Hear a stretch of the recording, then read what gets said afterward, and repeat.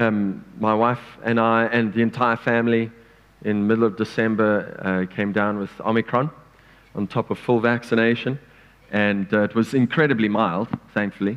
But I've been struggling with my voice. I'm leading worship next weekend, so Jesus help. Amen. How amazing was that worship? Anybody? Yeah, come on. It was so special. Thanks for having us. My beautiful wife, Melissa, sends heaps of love. She sadly was unable to come. We are laden with a fruitful home. We have 4 kids. Zoe is in her last year of school. Gabriel is proudly and very blessed to be a Liverpool supporter. I just see an Arsenal shirt there. God bless you. God bless you. That's perfect. Thanks, Brucey.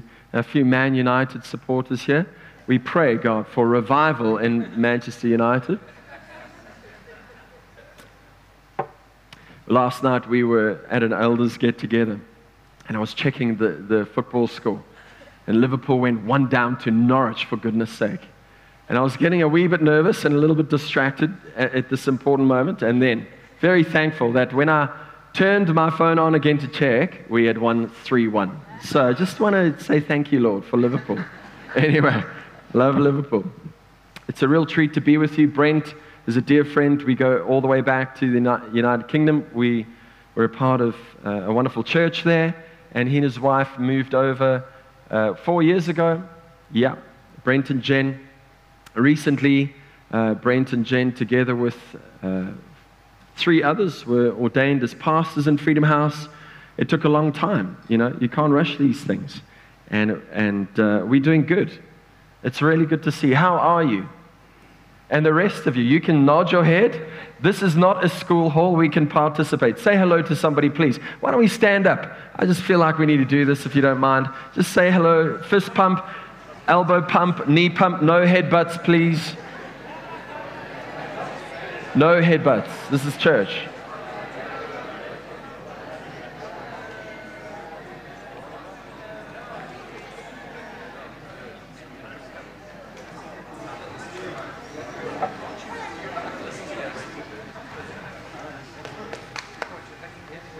There we go. Last time I was here, I wasn't using these, Calvin. Middle age has got a hold of me. The eyes are fading, but the heart is pumping. Let's pray together. Jesus, we give you thanks for your kingdom, your power, and your glory. We thank you for your ferocious, breathtaking, kind, and gracious love towards us. We thank you for Lifehouse. Thank you what you have done these past near 13 years. And we thank you that with you, we go from glory to glory. So we thank you for your presence today. Would you come and speak to every single one of us? You know who we are, where we are, and what situation we find ourselves in. So would you take the words that we would speak today, and would you transform our lives not to look like any branded Christianity, no leader in the church, but change us to be like you, King Jesus. So Holy Spirit, we acknowledge you as God. Come and lead us this morning in Jesus' name. Amen. Amen. I want to say that you have made a very good decision to begin to preach through Hebrews.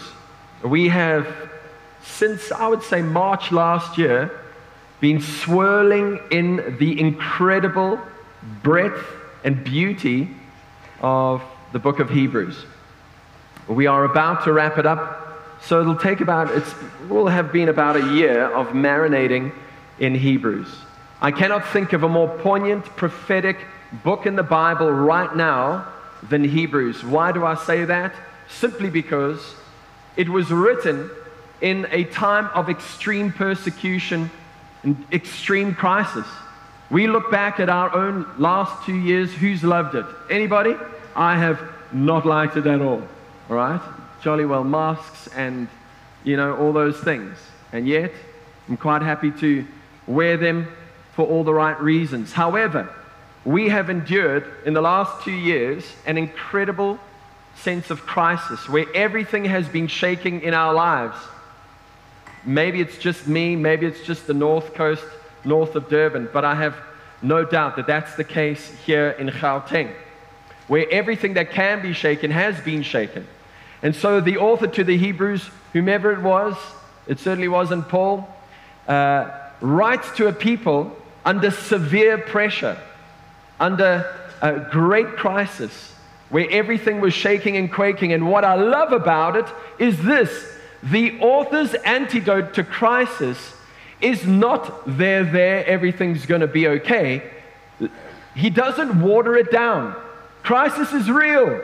Persecution is intense. They were losing their homes. They were being strung up, drawn, and quartered.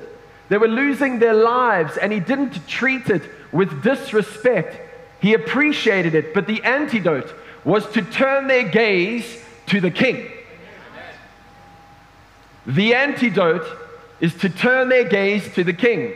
And in this time, as you've chosen to journey through Hebrews, you are partaking with the same reality.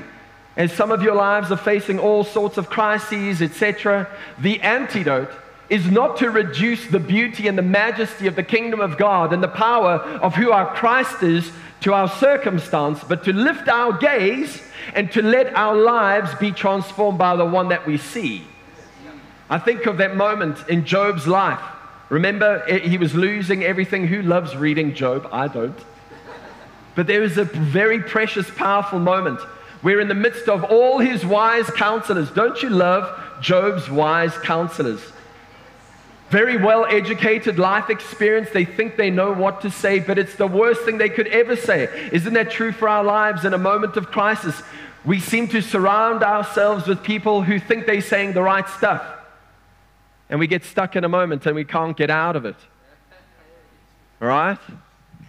And then a young man who has been biding his time, watching Job's situation, allowing those older with life experience and know-how, etc., etc., etc., to have their say, and he could not take it anymore because they were saying all the right things in human wisdom, but carried no heavenly power to intervene and to rip Job out of the circumstance that he found himself in. And this young man, Elihu, he rises up like a roaring lion. And he says, stop and consider God. It's like Job needed somebody to grab him by the scruff of his neck and say, stop it. Enough of this. Enough earthly, worldly wisdom from people who you have respect for. I do respect people. Caveat. But enough. Stop looking at human earthly wisdom. The only way through is up. God.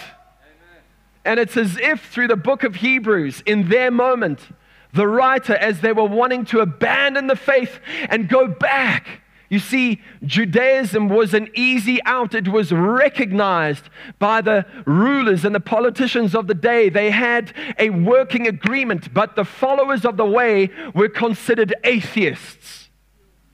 They were not those who would confess Caesar as king.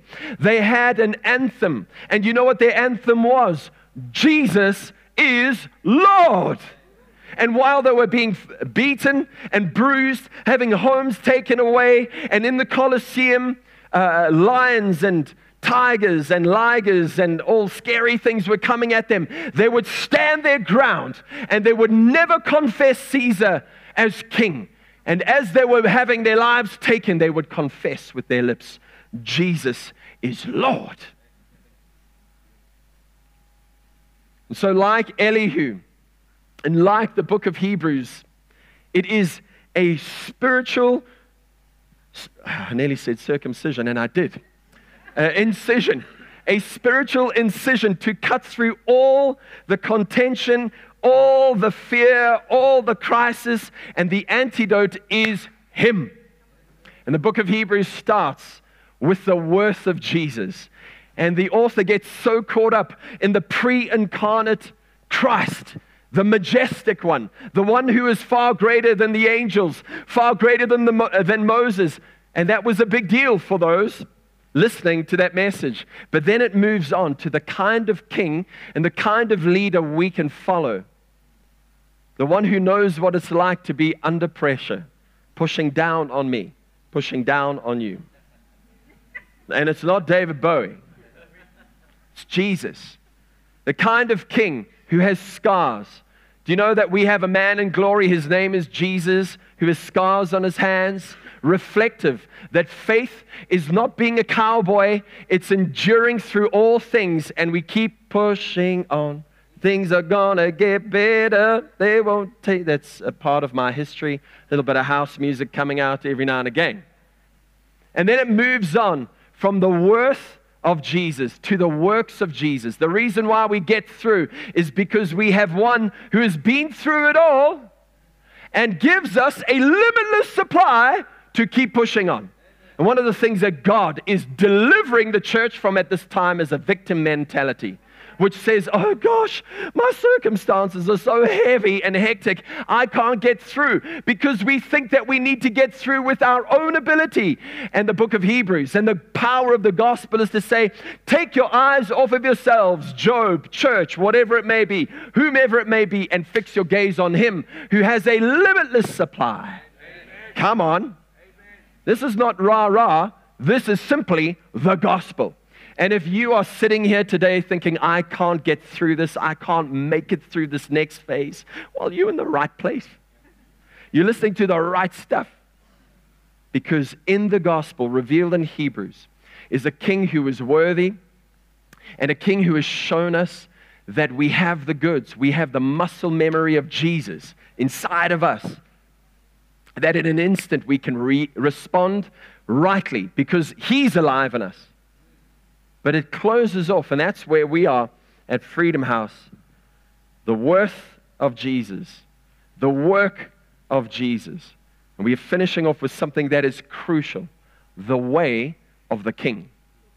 Because right now in crisis, as we are coming out of this really challenging time, one of two things can take place. Number one, we can hide away in a ghetto lager mentality because of fear and intimidation and all those kinds of things. And let me say there is healthy fear, and then there is the spirit of fear. Healthy fear, as Louise and I were talking the other day, healthy fear is like this. I haven't surfed for 7 months. I've been studying too hard, and I've been a little bit sick, and I've been recovering. And the other day at the North Coast, at Salt Rock Main Beach, it was double overhead surf. The cyclone was beginning to push through, and it was big. I haven't surfed 6 to 8 foot surf for quite some time, and I haven't been boxing, so my fitness is a bit down. And when I'm standing on that beach, there is a healthy fear. I've got to make sure that I push under properly, lest I drown. That's a healthy fear. Trying to drive along these roads, healthy fear. You know, jeepers. Yeah. It's hectic, man. Houtengelings. Man, what's going on here? But then there is an irrational spirit of fear that comes out of nowhere, that makes no sense, that doesn't prepare us to live, but cripples us so that we don't live. That's the one challenge coming out of this time. The other challenge is to throw off restraint, because we haven't been able to do what we want to do for 2 jolly years, and now I'm going to do whatever I want to do. I want to say that is equally dangerous than the first. Now, the way of the King is to say this, that we have been called, we have been chosen, we have been set apart, not to live our own lives for our own reputations and our own glory, but to live powerfully in times of upheaval, to posture our lives following Jesus, close in beside him, so his kingdom would come. What the world needs right now, we do need economic transformation. We do need a reconciliation. We need all of that, but we need the kingdom breaking in. If you are here today and you're here for the first time and you think we're all crazy, welcome. We are. We have found the one who is so wild, who is so incredible, who does not live by the standards of this day and leads us through it while we live in it. His name is Jesus, and he's called us to follow the way of the King. And at Freedom House, we are rediscovering the fact that Jesus, before he is Savior, he is Lord. Everybody wants the kingdom. Thy kingdom come, thy will be done on earth as it is in heaven. But we all want the kingdom without a king. And we cannot have the kingdom without the king. And so in these times, as you baptizing yourself in Hebrews, remember that. He's calling us out of fear, and He's calling us out of living for our own vainglory. How's that for an old school King James word? To follow the way of the King. I want to pull today on a particular topic that you're going to stumble into in Hebrews, the concept of the tabernacle or the temple. When I say temple right now, some of you with your traditional upbringing will think of temples, typical temples, sanctuaries, beautiful cathedrals, etc., with beautiful stained glass windows, beautiful brick and mortar, and that has some validity. But when we read the scriptures, it means something different. Others, when we talk about tabernacle and temple, we'll talk about soaking sessions, glory outpourings, revival sessions. And there's some validity to that, but it's not exactly what the temple is all about. In Hebrews chapter 8 to 9, we see the progression of Christ the high priest taking us into the temple. But the statement of the temple or the tabernacle is something so profound. It's about royal real estate. It's about, as some clever people call, cosmic geography. It is not a statement first of presence or of place. It is a statement of the rulership of the King of all kings upon the earth. And I want to have a look at that in a minute. Let's start with a few thoughts. My brother is one of my heroes. He's 5 years older than me. He's shorter than me, but he has incredible stature. 13 years ago, and I sought permission to share this story because it's his. 13 years ago, in a time of worship, he encountered the Lord in a profound way, and God gave him a blueprint to transform primary health care in the entirety of Africa. HIV, tuberculosis, malaria, and other related primary health care issues. 13 years ago, his company was involved in that already, but he was only working in certain areas. It was successful, it was growing. And in all of that success and growth, God met with him. 20 Armstrong Avenue, Lelucia. And He said to him, my boy, I want you to stop building the brand of Mark. I want you to hear that. Walking with Jesus, successful, making a difference. But he had been seduced into building the brand of Mark. At that stage, repayments on his car, as much as my rental right now. So not lacking in moolah, coin, matcha, kids at private schools, all these fancy things. Now my brother is serious about following the Lord. And so he took that to heart, and he sold his fancy vehicle and his wife's fancy vehicle to buy a Polo entry level for his wife. And he went, and I would take this car, by the way, an entry level Fortuner. He started unraveling his life by the Spirit of God because he began to realize that there was something more important than building his business and building his personal brand. It was the kingdom of God. Through that process, God not only was delivering him from himself. When I was chasing after my now wife, spading. Remember that word, spading. Hey, put in a good word for me. You remember that at the beach, you'd be sitting there. Hey, listen, put in a good word for me, When I was chasing Melissa and doing my utmost, even though she wanted T-Savs and Feltskins, that wasn't me. She would say, because I was pretty intense about a few things, she'd say, Ryan, pull yourself towards yourself and get over yourself. Best advice I ever received in my life, Ian, I promise. So that's what was going on with Mark. God was delivering Mark, of himself, so that he could get over himself and get on with the kingdom of God. But equally at the same time, he was preparing him for crisis, because what came his way was pretty much the loss of his company. You hear this? in the midst of losing absolutely everything, nearly lost his home, he threw himself on the king. God supernaturally provided in the most remarkable ways, paying all of his staff salaries every month when there was no money to pay. It's just supernatural for at least 2 years. And whilst he was going through great loss, because he was no longer building the brand of Mark, but beginning to build the kingdom of God in his life, people were watching his response. Global corporate leaders who said, hey, I need you. I've been watching your response. And so he went from one level of influence to another. Today, he has an open checkbook backing him, and he's working in 95% of the countries in Africa, fulfilling the 13-year-old dream that he was given in worship. It was nearly lost over that 13-year period. But in it all, he would not capitulate to the way of the world. I'm not going to build a brand of ... I want to follow you and your kingdom.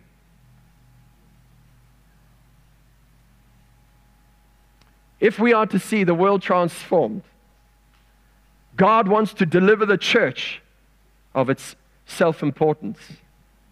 He wants to deliver us of ourselves and stop building the brand of self and start building the kingdom of God with the King of Kings. The way of the King. In prayer a week and a half ago, felt the Lord say, Ryan, in your pursuit to conquer in mission, I want to conquer your heart first. I believe that God in this time is taking back the royal real estate of his people. You might be saying, nice story. What has this to do with the temple? Turn with me in your Bibles, if you wouldn't mind, and then I'm going to make a few comments. To Psalm 132.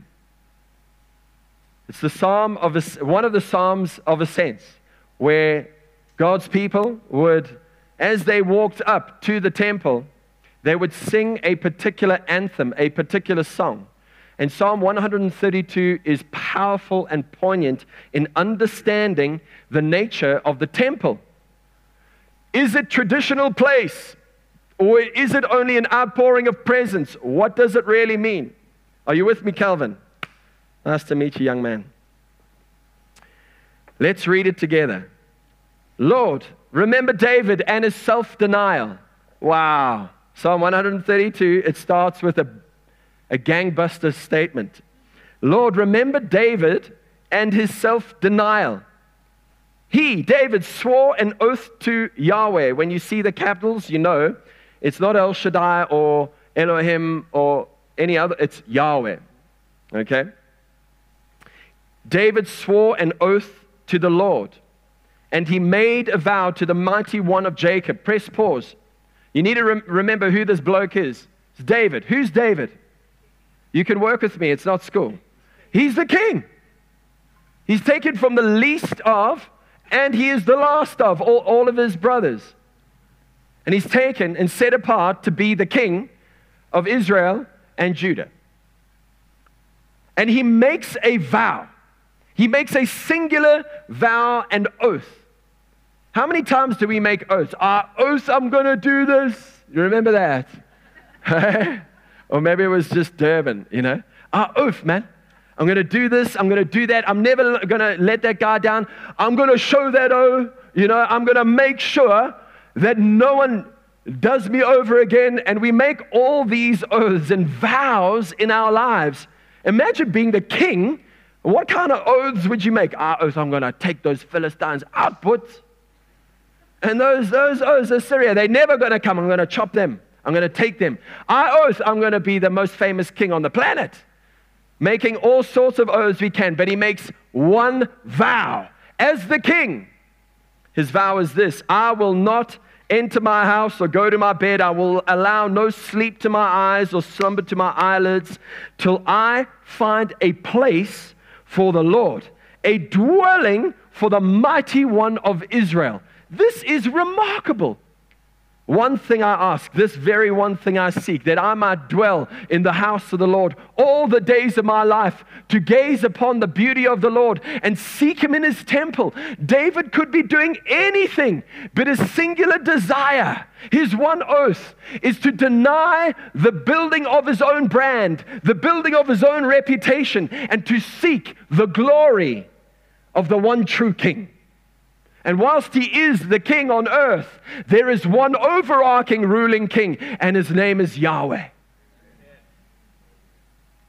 And he took a decision: I will follow Him. I will let no slumber or sleep come to my eyes. In other words, my every waking moment, every breath I take, every move I make, I'm going to live for You. Isn't that incredible? And that's why it starts in the first verse. Lord, Yahweh, remember David and all his self-denial. We live in an age right now that is saying, actualize yourself. Come on. Find the real you.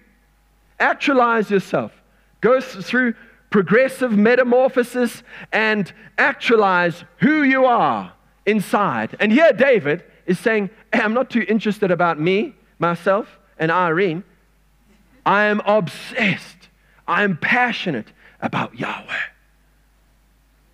What a contradiction. The spirit of this age, the secular age in which we live, where every bit of media that comes our way says you are the most important. It's all about you. It's all about what you desire and what you like. You are the pinnacle of all things. As long as you are happy, it's okay, baby.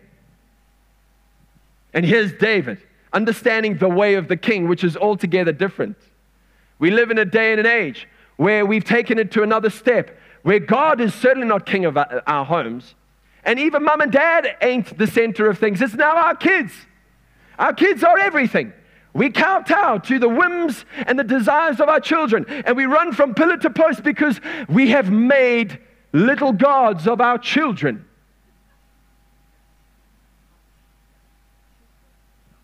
Now, I have 4 beautiful kids whom I love with all of my life. But Christ is King in my home.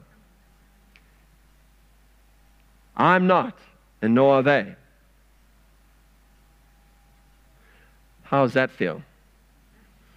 It's hard to say. When I say it on the North Coast, it's equally quiet. And here David's one singular pursuit is not to build his empire, but to seek a place for the mighty one of Jacob. Then, how cool is this? It moves from one crazy, wild lunatic for Yahweh, dancing in his undies. And it says this in verse 6. It moves from I to we, because when you have one wild one, it is inevitable that one will become many. We have heard it in all this place, and all those pauses. Let us go to His, Yahweh's dwelling place. Let us worship at His footstool, saying, arise, Yahweh, and come to your resting place, you and the ark of your might. Now, interesting language begins to be used. This is not just about presence. This is something altogether different. Come to your resting place, your seat, all right? You and the ark of your might. What does that speak of? It speaks of power. It speaks of rulership. It speaks of dominion. Now we're getting to grips that when we talk about tabernacle and we talk about temple, it's not just traditional place or outpouring presence. It's actually got to do with who Yahweh is. He is King, and where He rests, where He sits, is His throne. And so the temple and the tabernacle equals the throne of God. Let me say that again. It's not rocket science. We don't need a PhD on this.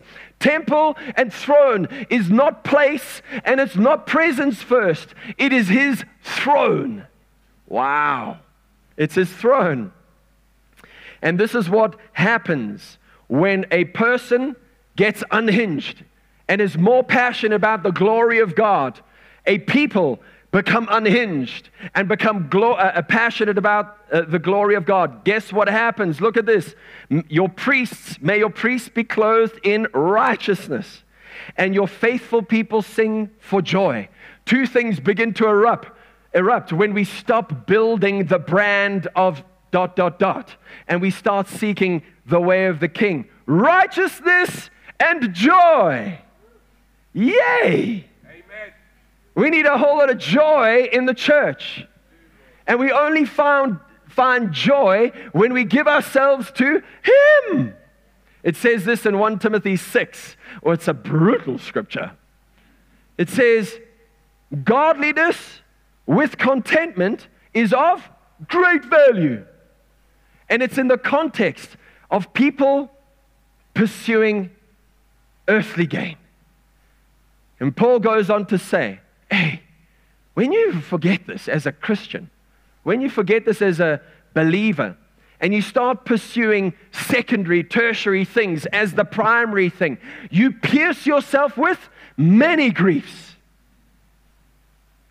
I'm convinced that the church globally is in a place of great grief and a need of great joy, and the transition from grief to joy is less about emotional restoration, which is super important. I'm passionate about that stuff, but begins with this: stop building the brand of Ryan.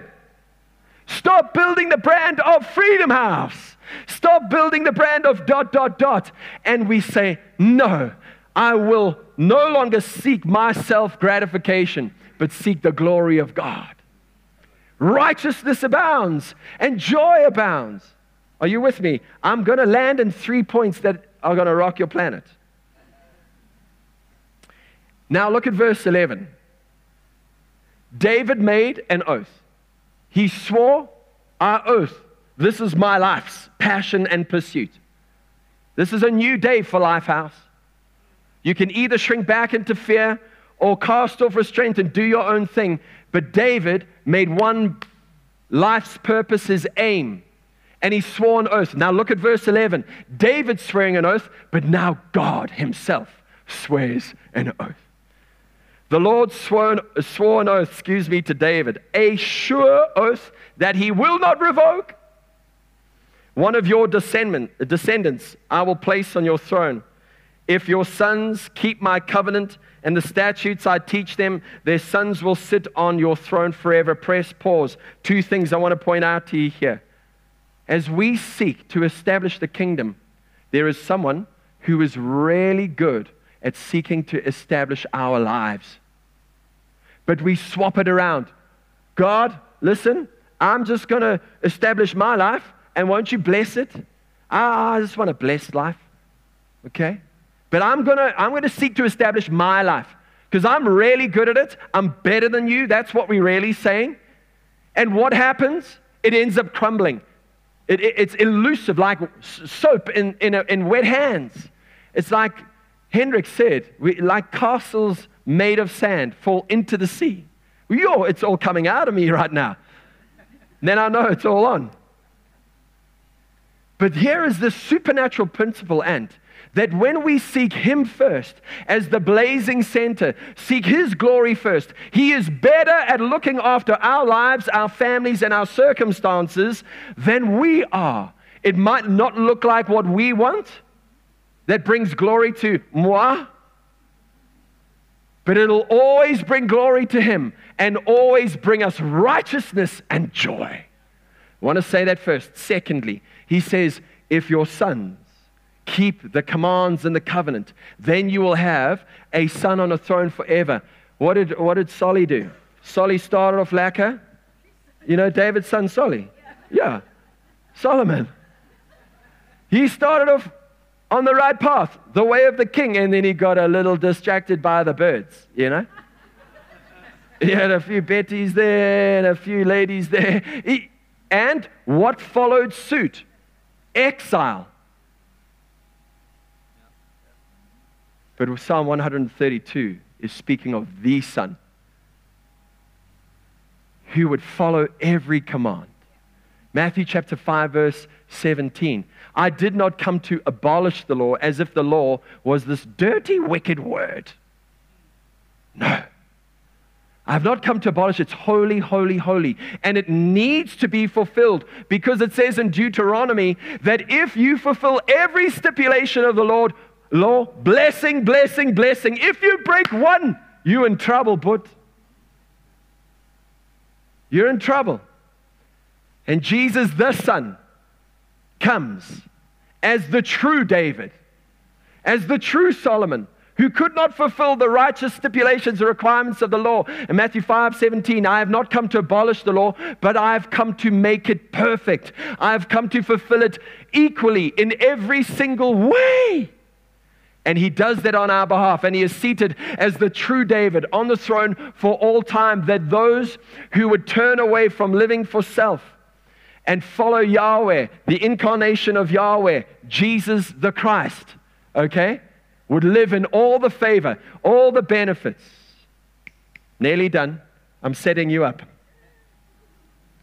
Now it says here, for the Lord has chosen Zion and has desired her for his dwelling place, saying, this is my resting place forever and ever. Here I will sit enthroned, for I have desired it.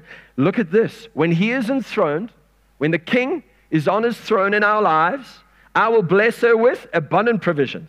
Her poor I will satisfy with food. I will clothe her priests with salvation, the God kind of life. And her faithful people will sing for joy forever. Party time, excellent, Wayne's World, you know? And then he says, here I will make a horn grow. Okay, it's not a rhinoster or an antelope.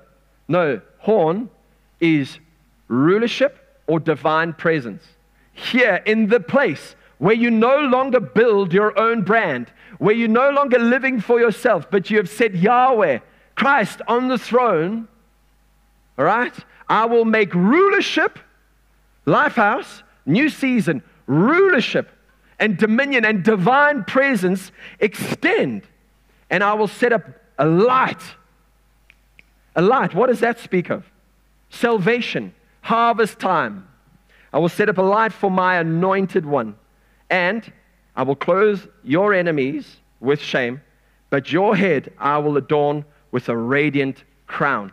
Psalm 132, 3 things. How cool is that psalm? Next time you read it, you're going to get pumped. But this is the cool thing. It starts with self-denial, and what does it end with? I'm going to put a crown on your head. Look at how God works. We lay it all down for the heart of heaven, and he says, that little crown that you were in pursuit of, that little brand that you were seeking, that little empire that you were building is nothing compared to what I have in store for you. But if you would believe me, if you would trust me and lay your life down, I will give unto you things that you would never ever imagine. Jesus says, why in pursuit of the world would you forfeit your soul? Why? Now that speaks of those who are not Jesus followers yet. Why would you follow the ways of the world and then give up your soul? But it's equally true for Christ followers in this day, where we are giving up our soul in pursuit of brand building and not kingdom building. And it comes with anxiety. It comes with insecurity. It comes with jealousy and competition and ousting people. I have seen so many Christians in the marketplace live for Jesus on Sunday and live like the devil from Monday through Saturday.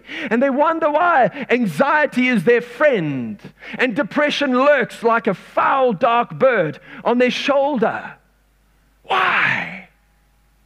For one reason. We believe that building the brand of ... is the answer to the world's problems. And Psalm 132, explaining the nature of the temple, is this: if you would lay down your life, he will give you and I a crown. He will establish you. 3 things. Are you with me so far? This is okay. Number 1, 3 matters to note. Number 1, rulership and ownership. Number 2, purpose. Number 3, people. Number 1, rulership and ownership. The temple says that you and I are not king. Let me say that again. When we read temple, you and I are not the king. Yahweh is the king. He is the ruler and owner of all things. That means, who are we? I'll get to that in a minute. In the beginning of time, God creates Project Planet Earth as His temple, His Eden, His temple, the place where He will dwell. And interestingly enough, on the seventh day, He says, Adam and Eve, come rest with me on the first day on the job. The word rest is not to kick up feet and chill and watch some footy or rugger in the afternoon with an ice-cold Coca-Cola. No, it's to fill the temple. It was God on the seventh day saying to Project Planet Earth, I, together with my fellow rulers, we are the kingdom of God on earth. Temple says, God is king, and we are co-rulers. We are stewards. Can you say steward? We are stewards of what He owns. What a mind bender. Imagine if we lived our lives in where we said, I am not king. This stuff is not my own. It belongs to the King of Kings for His command, His commission, and His will. But do you know how we live? No, this is my home. This is my wife or my husband, depending on your sex. These are my finances. This is my car. This is my holiday. This is my life. Bon Jovi, come alive. It's mine. And then we come to church on Sunday, and if the oak preaches it out of the park, and then we'll say, I'll give you a little bit of what is mine. Can you see how wrecked the church is? It's all upside down, inside out, and everything in between. Because we have not settled in our hearts that He is King of Kings and we are not. Imagine. So when we talk temple, we are saying this: Christ is King, I am not. I am a steward of the one who owns and possesses all things. Secondly, purpose. The temple doesn't just speak about His rulership and ownership, it speaks about our purpose. When God made Adam and Eve in the beginning, He gave them a mandate to rule with them, but to be stewards of an advancing kingdom. Abraham did the same. Abraham, you know, the first thing he did after encountering Yahweh, if you didn't know this, I just want to remind you, Abraham was an occultist. He was a pagan. He was worshiping demons. One of his gods, you would sacrifice children to Molech.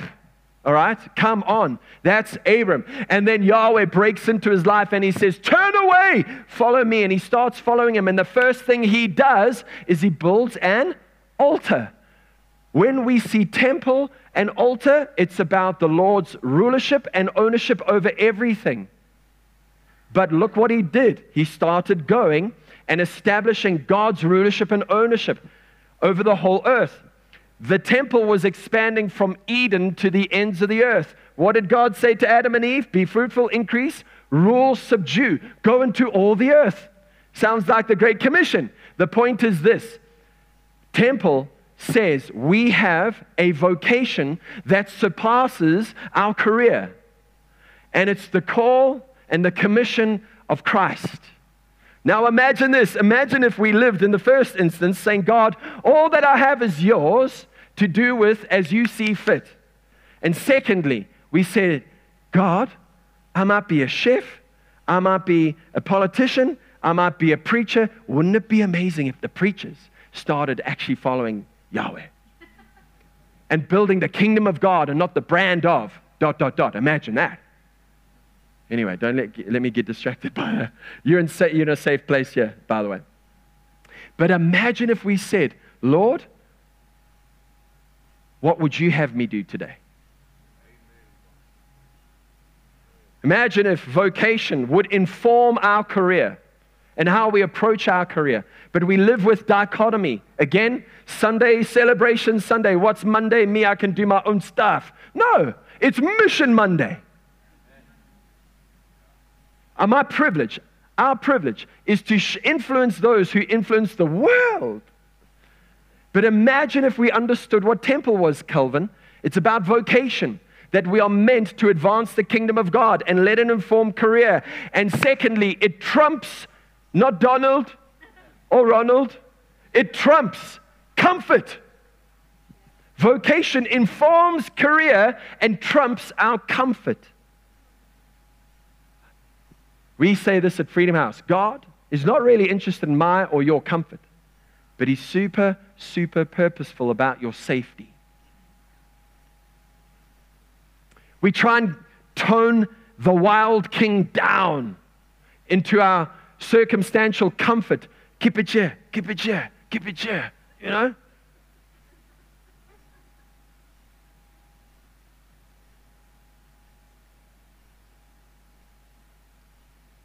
I did a sermon, nearly done. You only got me a bit, but I'm nearly done. Did a sermon last year, The Paradox of Middle Class Christianity. Do a little study on the characteristics of the middle class. I want to pull out one or two. Number 21. This is by John Spacey on middle class culture.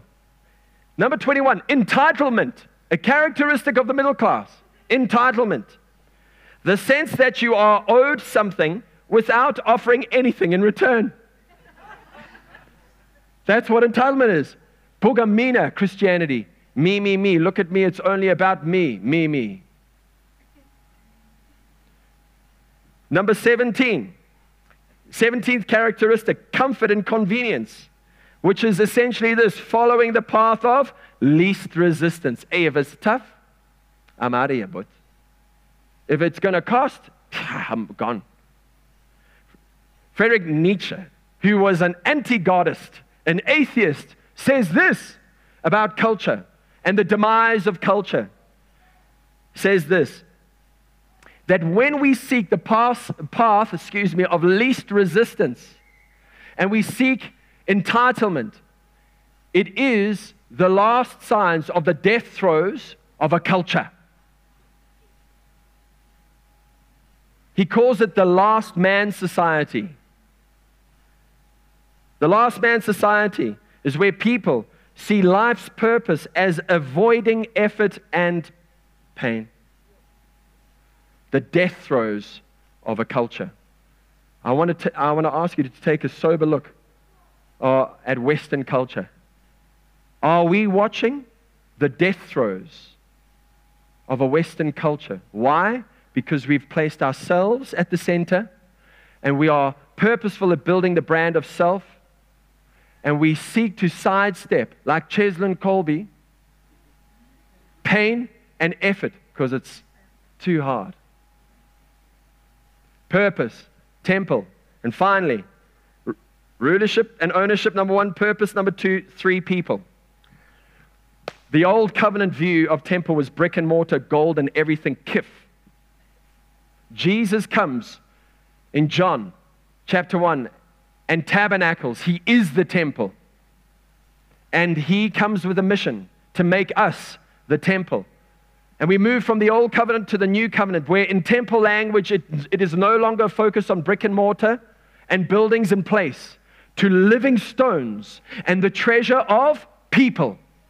And when we talk temple, we realize that people are the most precious commodity in all the earth. You read Psalm 132, when Yahweh is king seated on the throne, what happens? The poor are looked after. The people are satisfied. The priests, us, we are clothed. There is righteousness. There is joy in the land. Why? Because for our King, for Christ, the incarnation of Yahweh, people, everything. Now, how do we live? We live in a material world. Madonna. We live in a material world. We live where, as David F. Wells says, we are tied up in modern consumption. And he says this, David Wells, in his book, Above All Earthly Powers. says this: the reality is that modern consumption, materialism, where we are placing emphasis on stuff as opposed to people, modern consumption is not simply about shopping, because what we are buying is not simply goods and services. Modern consumption is about buying meaning for ourselves. Come on. That's what it is. Why? Because we placed ourselves at the center. Because stuff is more important than people. And how people perceive me is everything. The beginnings of marketing started with Sigmund Freud's nephew, Edward Bernays, 1928. I want to tell you what Jung and Freud said when they landed in New York watching the Statue of Liberty. Their arrival was very much anticipated by the American intelligentsia, of course, and by the way, I studied psychology. And those interested in the nascent field of psychology, the revolutionary theories of the psyche from Europe had many implications. Freud, this is noted, and John Cousins writes, Freud turns to Jung and says, they do not realize we are bringing them the plague. Edward Bernays, influenced by his uncle, Sigmund Freud, says this. Bernays, let me say, developed the concept of modern public relations and marketing in the 1920s. He codified his ideas in a book called Propaganda. His thesis was that public relations marketing, as this person writes, is a powerful mind control technique. This is what Edward Bernays says. I studied marketing, by the way. The conscious and intelligent manipulation of the organized habits and opinions of the masses is an important element in democratic society. Hello. Drop the mic. Those who manipulate this unseen mechanism of society constitute an invisible government, which is the true ruling power of our country. We are governed, our minds are molded, our tastes formed, and our ideas suggested largely by men we have never heard of. It is they who pull the wires that control the public mind. So when we buy things, we have been told, prior to Edward Bernays, when you bought a good or a service, it was function and purpose. Now, it's all about form and perception. So, on the North Coast, there are so many Darth Vader cars driving around, you cannot believe it. I called the new Defender the Darth Vader car. And they buy the car and they just say, look at me, I am your father. Why? Because society now, and possibly a percentage seated here, invite me back, please, is more concerned about the accumulation of material things at the expense of people. And Temple says, it's not about brick and mortar, it's about living stones. It's about the person next to you. It's about how you position your life for the sake of the person next to you. You didn't want me to come and preach today, but you did. Psalm 132, as I close, starts with David in the beginning, self-denial, and he's handed a crown. But is it really about David? It's about the true David. His name is Jesus, the one who deserves the center, the one who deserved to take the center, the one who deserved to conquer all lessers and take his throne, but would never, ever take it. Why? Because he was looking forward to a living temple, you and me. I want you to think of that. And he has received a crown above all crowns, that at the name of Jesus, every knee shall bow and every tongue confess that he is Lord. You are sitting here today, and I want you to know something. Christ came as the true David because his singular pursuit was to set up the temple of God, Yahweh, upon the earth, because we have a mission. And the mission is this, not to crowd away and crawl away in fear, or not to cast off restraint and live for self, but to follow the way of the King in the expanding temple of God, in righteousness and joy, in clothing people, in looking after people. Come on, Thabo Mbeki and Diepsloot and Alexandria and next door to you. But the only way there is when Christ is King, and then the one who came, the true David, came and should have taken the throne. He could have taken the throne. And there on the cross, he says, Father, forgive them, for they know not what they do. I have not come to judge the world, but to reconcile and deliver the world from the bondage of sin. He laid down his life, not that he would gain his life back, but that we would gain our lives back. And so how do we respond? Very simple. Two things. If you are here today and you've been a Jesus follower for any measure of time, in the name of Jesus, stop building the brand of ... It will cost you everything.